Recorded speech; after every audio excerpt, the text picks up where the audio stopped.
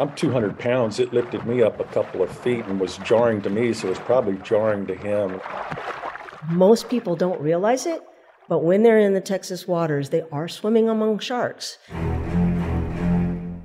I love the beach. I love swimming in the ocean, but has it ever happened to you where you're swimming, you're having a fun day, you're playing in the waves, and then you look around and you realize everyone else has gotten out, and now you're the only person in the ocean? Because when that happens to me, my mind immediately goes to, if a shark were feeling a bit bitey, I'm the only thing around to bite. Finally made it in and got out of the water, and a group of my friends, surf friends, were on the beach, and they're like, "What's the matter?" And I said, I think I just got bit by a shark. Unfortunately for sharks, that's how they figure out what things are. They figure it out with their mouth, and their mouth just happens to be full of little razor blades. Yeah, anything with a mouth full of razor blades can stay as far away from me as possible. I'm Bailey Friday, and it is Shark Week or Shark Month, depending on where you look. And Texas wants to know, what are the odds of a shark attack off the Texas coast? What are the chances of getting bitten by a shark while swimming in the Gulf? I'm really glad you asked that because people are very afraid of sharks. That's Karen Ripenberry. She's the curator at Sea Life Grapevine. However, there have been less than 100 recorded incidences of people being attacked by sharks in Texas waters. Now, the last one was last year. It was a bite to somebody's foot. We actually tracked down the guy who was on the receiving end of that bite. In fact, you heard from him just briefly a few seconds ago. It was December 6th. It was kind of chilly. I had a full suit on and was surfing at Packery Channel on the north side. The Packery Channel is in Corpus Christi. It's a man-made channel off the Gulf of Mexico that separates Mustang Island from North Padre Island. There was a pretty good crowd right at the end of the jetty, and I don't particularly like crowds. And so I saw that there was a peak working on the edge of the channel about another 100, 150 yards further out with nobody on it. Jim, who asked that we only identify him by his first name, has lived in Corpus Christi for nearly 30 years. He's been surfing off the Texas coast for more than 50 years. And I'd caught probably 4 or 5 waves, and the tide was going out, so the water was really murky. And I was way out there and alone. And, normally I wouldn't be concerned, but I was just feeling a little spooked. And then I saw a couple dolphins. I thought, okay, well, supposedly dolphins and sharks don't get along. So if you see dolphins, there's not supposed to be sharks around. Now, according to an article from SeaWorld, sharks typically aren't going to mess with dolphins, but that doesn't necessarily mean they couldn't be near each other. I decided, you know what, I'm not comfortable out here. Just intuition. And I don't think that's ever happened before. And so I was waiting to catch a wave to go into the next break, sitting on my board. And all of a sudden, man, something really heavy hit me from underneath on my left foot, lifted me up a couple feet, almost knocked me off my board. Jim says at first he thought it was a sea turtle because of how big the animal was. Soon he realized a sea turtle wouldn't have moved that fast. I thought, it must be a shark. And so I laid down on my board so I could look over my shoulder at my foot, bottom of my foot, and my bottom of my foot was all bloody. And I was like, yeah, that was a shark. I could see, a bunch of cuts. They have very innate senses that are far different than we do. They can smell, like what they say, one drop of blood in the water from a very far distance. So, of course, the immediate thought is got to get into shore. And, it's probably 500 yards offshore. So that's a long paddle. And the problem is you can't stop and set up and catch a wave in because I didn't want to put my foot back in the water. I had my foot propped up over my back so that it wouldn't drip so much blood in the water. It was bleeding pretty good. But Jim was able to paddle back to shore safely, where one of his friends treated the cuts. So I called my doc and I told him what happened. And he said, well, you got to go to the emergency room. So I went home and took off my wetsuits. I didn't want him to mess up my wetsuit.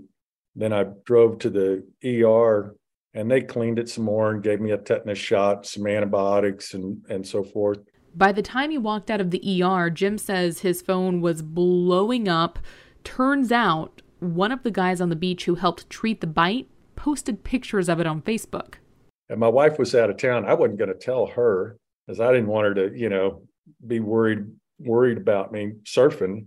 And so I'm like, shoot, I got to call her. So I called her later that afternoon. I said, I had a little incident today. She said, yeah, I know. Her friend Lynn had already called her and told her about it. So she knew about it before I even called her. Jim says one of the reasons he didn't do interviews in the immediate aftermath of the bite was because he realized how fortunate he was to come away with just a few cuts, and he didn't want to equate his incident to those who have suffered more serious injuries in shark encounters. It really does signal that we're not on the menu for sharks. Jesse Gilbert is the president and CEO of the Texas State Aquarium in Corpus Christi. As long as we're respectful of, how they navigate the beaches and when they're hunting, which is typically dawn and dusk and things like that, you can still enjoy the Texas beaches and not have a problem with local sharks.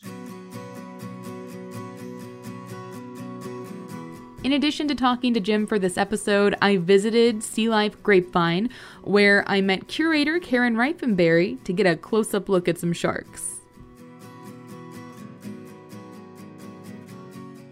If I were in the ocean and I saw that coming towards me, I would assume it was a shark. Absolutely. People think that anything that looks like a shark is a shark and it will hurt them. But in general, sharks are actually not out there to hurt us. Unfortunately, the movie Jaws really didn't do sharks justice. They made people very afraid of sharks. And unfortunately, due to that, these animals are in many cases threatened and potentially endangered. What kind of sharks are in here? I think I saw a leopard shark, maybe? The leopard shark right there in front of you. Take a look and see the spots on it. Very docile shark. And what's really cool about it is from the Pacific coast of California and is really, like I said, very docile. Very cool. What else do you have in here?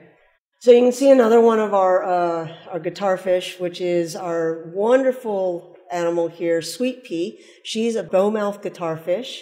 And what's really cool about her is she is what we call our princess. She's the most expensive animal in the aquarium to feed. She eats lobster. I myself am not a lobster eater, but I know a lot of lobster fans who probably would be pretty happy to get lobster on the regular. Might not even mind having to swim around in an aquarium. So what's your biggest shark in here? Our biggest shark in here is our nurse shark. And the nurse sharks are really cool. They're more bottom dwellers. I believe that the largest one that we've got in here she's probably between 7 and 9 feet long, and she weighs probably about 200 pounds. So what kind of sharks do you have here at Sea Life Grapevine? So the smallest, our coral cat shark, will be found right in the very front of our first gallery, so the kids can take a look and try to find her. So that's the smallest shark we have in the aquarium. The Japanese bullhead and the epaulet is really cool because those animals are what we would consider walking sharks. The Japanese bullhead shark and the epaulet shark have crushing jaws so that they're going to eat more crustaceans and potentially like an urchin or things like that where they can crush those. Then you've got the black tip, etc., that have the true teeth. So what's a telltale sign what you're looking at is a shark, even though it might not appear like the shark we all come to know and recognize? Oh my gosh, there's several different things that can define a shark. A lot of people take a look at the skin more specifically. Shark skin has more of a sandpaper feel to it than a general fish. So their scales are a little bit different.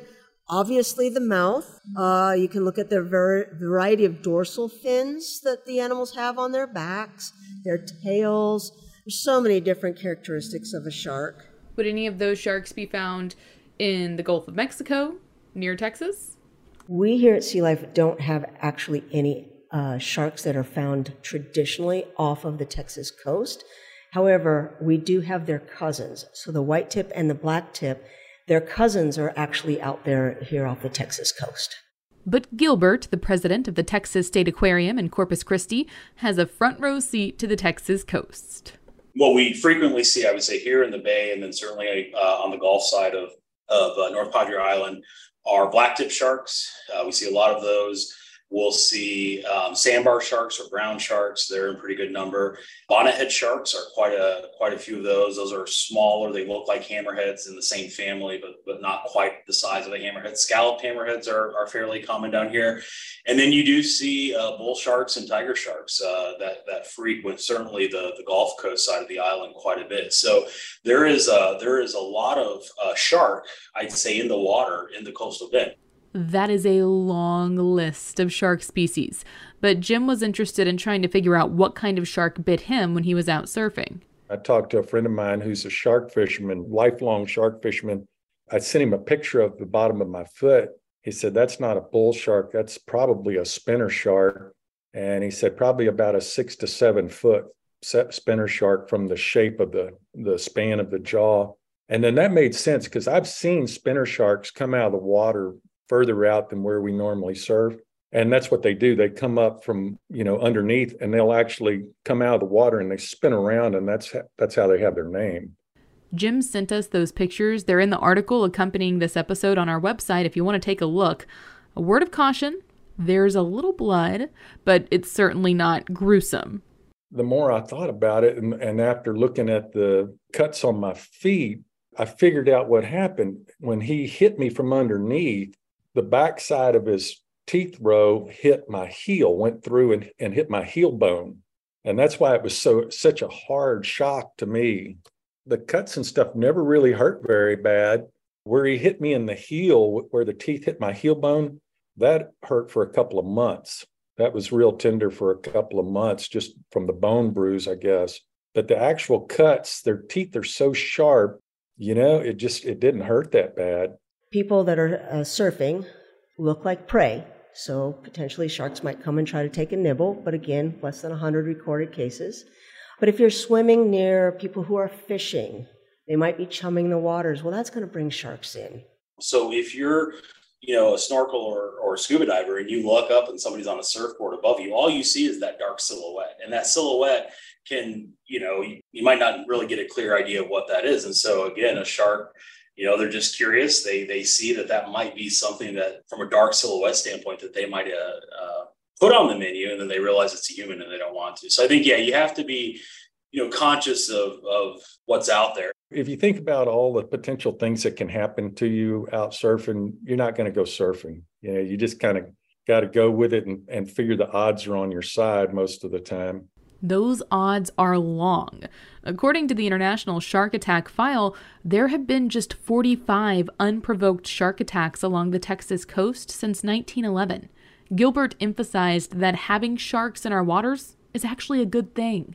We're really conscious of what the ecosystem is doing. And when you see a large number of sharks, the ecosystem is in balance, right? If you take that apex predator out, it's almost like a keystone species. The whole ecosystem can really have a challenge. And so it's good that they're here. I think it really kind of signifies that Texas is I think doing good from a fisheries and coastal management standpoint. And so we have to share that water with those animals. From Jaws to Shark Week, why do you think there's such a fascination with sharks? That movie has affected generations of people. I can't tell you how many people over the years have talked about how crazy they think it is that we go out there and surf, because there's sharks out there. I think people are just always fascinated when you talk about wild animals that can be dangerous. The way we look at it at the aquarium, even the sharks here at the aquarium, even though they're used to us and they see people every day, those are dangerous animals. I mean, we can never lose that idea that these animals are dangerous. And so I think that there's just something inherently that people kind of like about that idea. I think there's also something that they're in the water. So, maybe, using the bear analogy, although the bear and the human live on land, we're all sharing that space. When you're in water, you're in the shark's domain. The shark has the upper hand, 100%. And so I think there's that whole piece to it as well.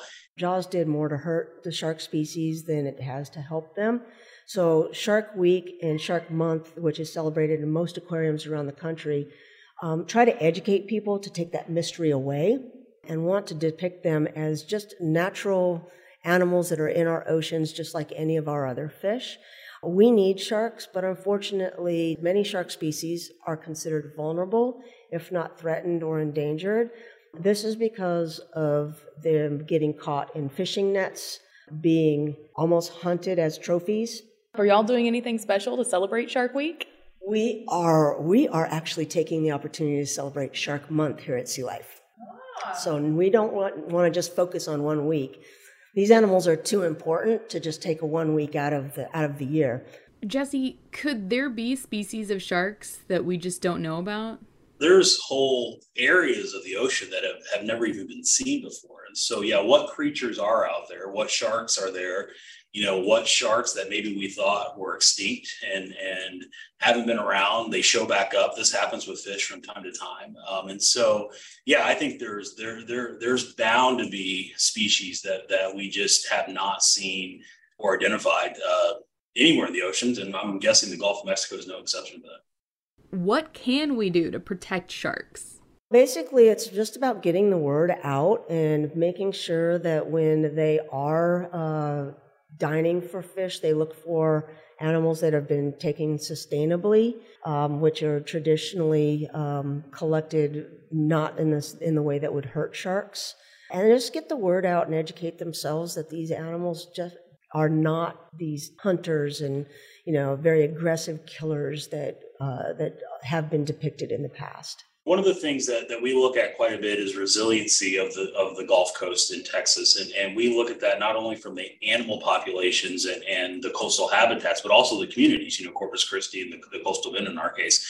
One of the big parts of that is fishing and recreational fishing. And we want people to have that important piece of Texas legacy and continue to do that, but do it responsibly. And so part of that is certainly discarding fishing gear, when the line breaks or whatever might happen with your fishing line, to really dispose of that properly, because that can become a problem.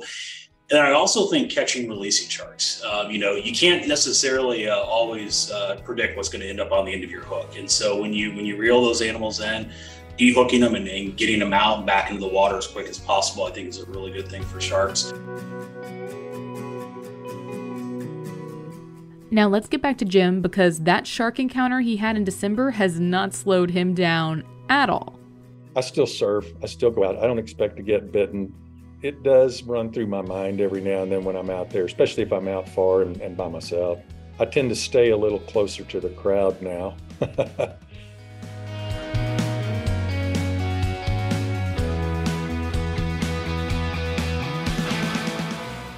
I'm Bailey Friday at News Radio 1080 KRLD in Dallas, Fort Worth. Thank you guys so much for joining me for Texas Wants to Know. If you liked the show, please give us a rating and a review wherever you listen to podcasts.